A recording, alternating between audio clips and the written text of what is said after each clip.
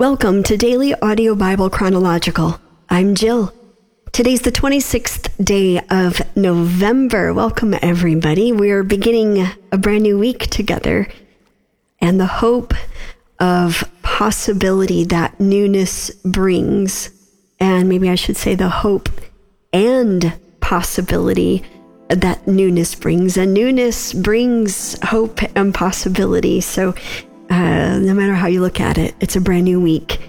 It's hopeful, it's full of possibility, and it's just a great reminder that whenever we need to, we can simply begin again. I'm grateful for that. Also, a very happy birthday to the creator of Daily Audio Bible Chronological, China, my daughter and my friend. Man, that feels good to say. So very proud of her and her commitment to this community and to her family first. So it's a joy to celebrate China as our daughter, and then to be able to publicly celebrate her here as our leader at Daily Audio Bible Chronological. So China, I hope you feel loved, seen, and as special as you are today. Happy birthday. We are back in the book of Acts, beginning with chapter 17, verse 1, and then sort of a different reading for today. We will finish Acts in chapter 18 with verse 18. It's a brand new week. We're starting a brand new translation. We'll be reading the New International Version today. Acts chapter 17.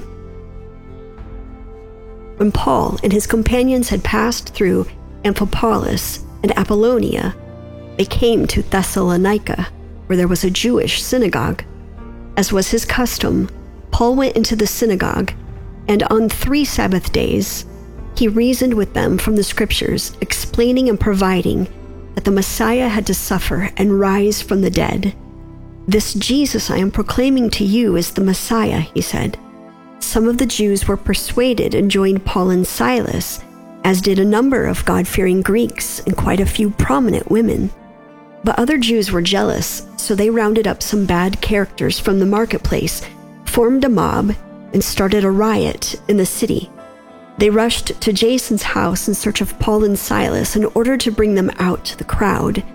But when they did not find them, they dragged Jason and some other believers before the city officials, shouting, "These men who have caused trouble all over the world have now come here, and Jason has welcomed them into his house. They are all defying Caesar's decrees, saying that there is another king, one called Jesus." When they heard this, the crowd and the city officials were thrown into turmoil. Then they made Jason and the others post bond and let them go. As soon as it was night, the believers sent Paul and Silas away to Berea. On arriving there, they went to the Jewish synagogue. Now the Berean Jews were of more noble character than those in Thessalonica, for they received the message with great eagerness and examined the scriptures every day to see if what Paul said was true. As a result, many of them believed, as did also a number of prominent Greek women and many Greek men. But when the Jews in Thessalonica learned that Paul was preaching the word of God at Berea, some of them went there too, agitating the crowds and stirring them up. The believers immediately sent Paul to the coast, but Silas and Timothy stayed at Berea. Those who escorted Paul brought him to Athens and then left with instructions for Silas and Timothy to join him as soon as possible. While Paul was waiting for them in Athens, he was greatly distressed to see that the city was full of idols. So he reasoned in the synagogue with both Jews and God-fearing Greeks, as well as in the marketplace day by day with those who happened to be there. A group of Epicurean and Stoic philosophers began to debate with him. Some of them asked, "What is this babbler trying to say?" Others remarked, "He seems to be advocating foreign gods." They said this because Paul was preaching the good news about Jesus and the resurrection. Then they took him and brought him to a meeting of the Areopagus, where they said to him, "May we know what this new teaching is that you are presenting? You are bringing some strange ideas to our ears, and we would like to know what they mean." All the Athenians and the foreigners who lived there spent their time doing nothing but talking about and listening to the latest ideas. Paul then stood up in the meeting of the Areopagus and said, "People of Athens, I see that in every way you are very religious. For as I walked around and looked carefully at your objects of worship, I even found an altar with this inscription, 'To an unknown God.' So you are ignorant of the very thing you worship, and this is what I am going to proclaim to you. The God who made the world and everything in it is the Lord of heaven and earth, and does not live in temples built by human hands. And he is not served by human hands, as if he needed anything. Rather, he himself gives everyone life and breath and everything else. From one man, he made all the nations, that they should inhabit the whole earth, and he marked out their appointed times in history and the boundaries of their lands. God did this so that they would seek him and perhaps reach out for him and find him, though he is not far from any one of us. For in him we live and move and have our being. As some of your own poets have said, we are his offspring. Therefore, since we are God's offspring, we should not think that the divine being is like gold or silver or stone, an image made by human design and skill. In the past, God overlooked such ignorance, but now he commands all people everywhere to repent. For he has set a day when he will judge the world with justice by the man he has appointed. He has given proof of this to everyone by raising him from the dead. When they heard about the resurrection of the dead, some of them sneered, but others said, "We want to hear you again on this subject." At that, Paul left the council. Some of the people became followers of Paul and believed. Among them was Dionysius, a member of the Areopagus, also a woman named Damaris, and a number of others. After this, Paul left Athens and went to Corinth. There he met a Jew named Aquila, a native of Pontus, who had recently come from Italy with his wife Priscilla because Claudius had ordered all Jews to leave Rome.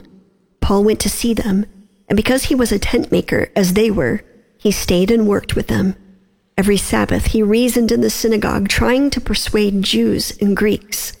When Silas and Timothy came from Macedonia, Paul devoted himself exclusively to preaching, testifying to the Jews that Jesus was the Messiah. But when they opposed Paul and became abusive, he shook out his clothes in protest and said to them, "Your blood be on your own heads. I am innocent of it. From now on, I will go to the Gentiles." Then Paul left the synagogue and went next door to the house of Titius Justus, a worshiper of God. Crispus, the synagogue leader, and his entire household believed in the Lord, and many of the Corinthians who heard Paul believed and were baptized. One night the Lord spoke to Paul in a vision. "Do not be afraid. Keep on speaking. Do not be silent, for I am with you, and no one is going to attack and harm you because I have many people in this city." So Paul stayed in Corinth for a year and a half, teaching them the word of God. While Gallio was proconsul of Achaia, the Jews of Corinth made a united attack on Paul and brought him to the place of judgment. "This man," they charged, "is persuading the people to worship God in ways contrary to the law." Just as Paul was about to speak, Gallio said to them, "If you Jews were making a complaint about some misdemeanor or serious crime, it would be reasonable for me to listen to you. But since it involves questions about words and names and your own law, settle the matter yourselves. I will not be a judge of such things." So he drove them off. Then the crowd there turned on Sosthenes, the synagogue leader, and beat him in front of the proconsul, and Gallio showed no concern whatsoever.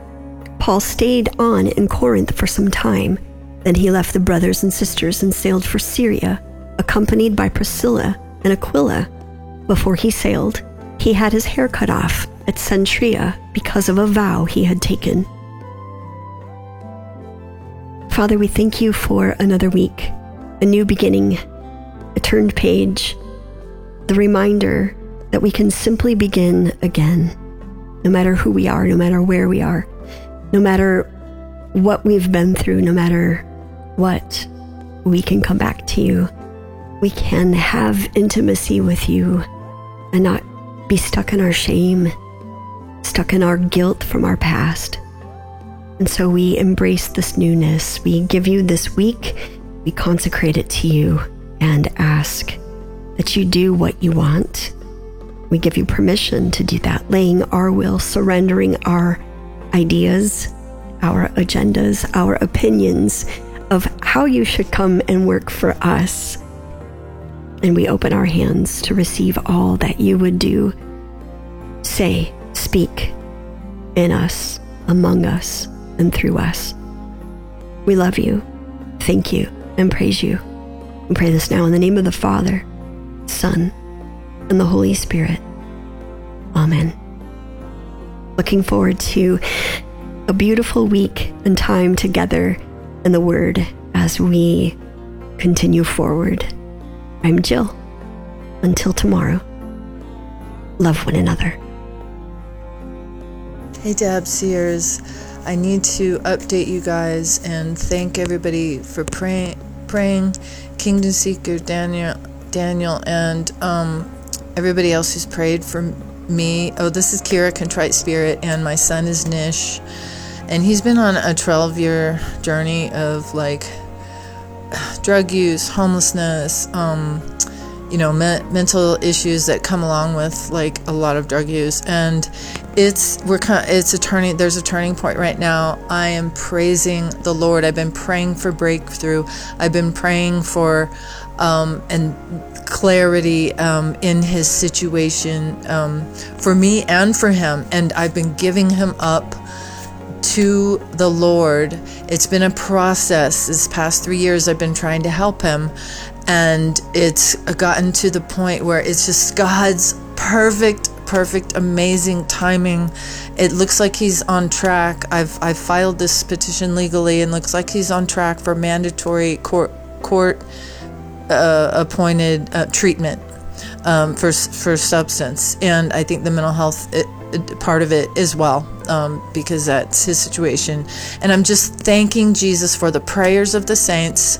I'm thank you for allowing me to obey and take the steps and listen and just pray without ceasing and listening to God, and for being able to obey and take the steps. And y'all, it's just, I'm so thankful and I'm so grateful to God. So just agree with me in prayer, thanking God for clarity, Nish having clarity of his situation, and God drawing him near, which he is doing, and just for a new life. Amen. In Jesus' name. Hey y'all, hey, it's Simone from Texas calling in. I just left the doctors for my 2-week checkup, and thank you guys so much, everyone that's called and prayed, that didn't call but did pray. My numbers for my kidney function doubled, and they are doing much better. So I'm on the road to healing as far as that's concerned. I took the doctor's advice seriously, and I did everything necessary. They did find a lump in my breast, so I have to go and have an ultrasound done and see a specialist. They want to rule out and make sure it is not breast cancer, and seeing that my sister died at 39 years old from it, it is serious, and it's something I will, so I have the ultrasound and the specialist appointment in December, so keep me in prayer. Blood pressure, not doing that great. She actually had to put me on 2 more medications. Now I'm now on 4 medications for my blood pressure. It has been stroke level all week. She's threatening hospitalization if it doesn't come down, and I am still extremely stressed out about work, and I'm interviewing, and I'm trying to find a new job, but the stress just won't go away. And now it's the holidays, and you couple everything. It's just, so I'm on the mends in one area, but not doing so well as far as the blood pressure is concerned. I've been really sick with that. So just wanted to give you guys an update. I'm still listening every day and praying for you guys, and I'll check in 3 weeks after my next visit. Hi, this is Chastity from Kansas. I wanted to call with encouragement for Emmy from Illinois. I just wanted you to know that I'm praying for you. I love you, and I'm so sorry the way that things are going in your home and in your marriage. I would like to recommend a book that a couple of ladies from my Bible study that I was at yesterday recommended for me to give to my cousin, who is going through a rough time in her marriage. It is called Love Must Be Tough. They both said that this book has saved their marriage. So I do want to recommend that to you, Love Must Be Tough. I can't remember the author, but that's the name of the book. And also I wanted to ask for prayer for myself. I feel kind of silly asking, but I wanted to ask for prayer for godly friendships. I just honestly feel lonely. Over the past few years, I've really been kind of coming to the end of a very, very long friendship. About 25 years that I've known this friend. And we used to be super close. We were at each other's house every day. Growing up, my sister and I were always with her and her family. And just over the past couple years, we've just all become a little more distant. And so I just feel lonely at times. My husband works usually when I'm not working. And I will stay home with our son when my husband is working. And it's amazing getting to be home with our son. I miss friendship. I miss people to talk to. I miss people to hang out with. And I want it to be godly people. I want godly influences in my life that are going to help me grow closer to the Lord and not draw me away from Him. So just wanted to ask for prayer that I will find godly friends. I love you guys so much, and thank you for this community.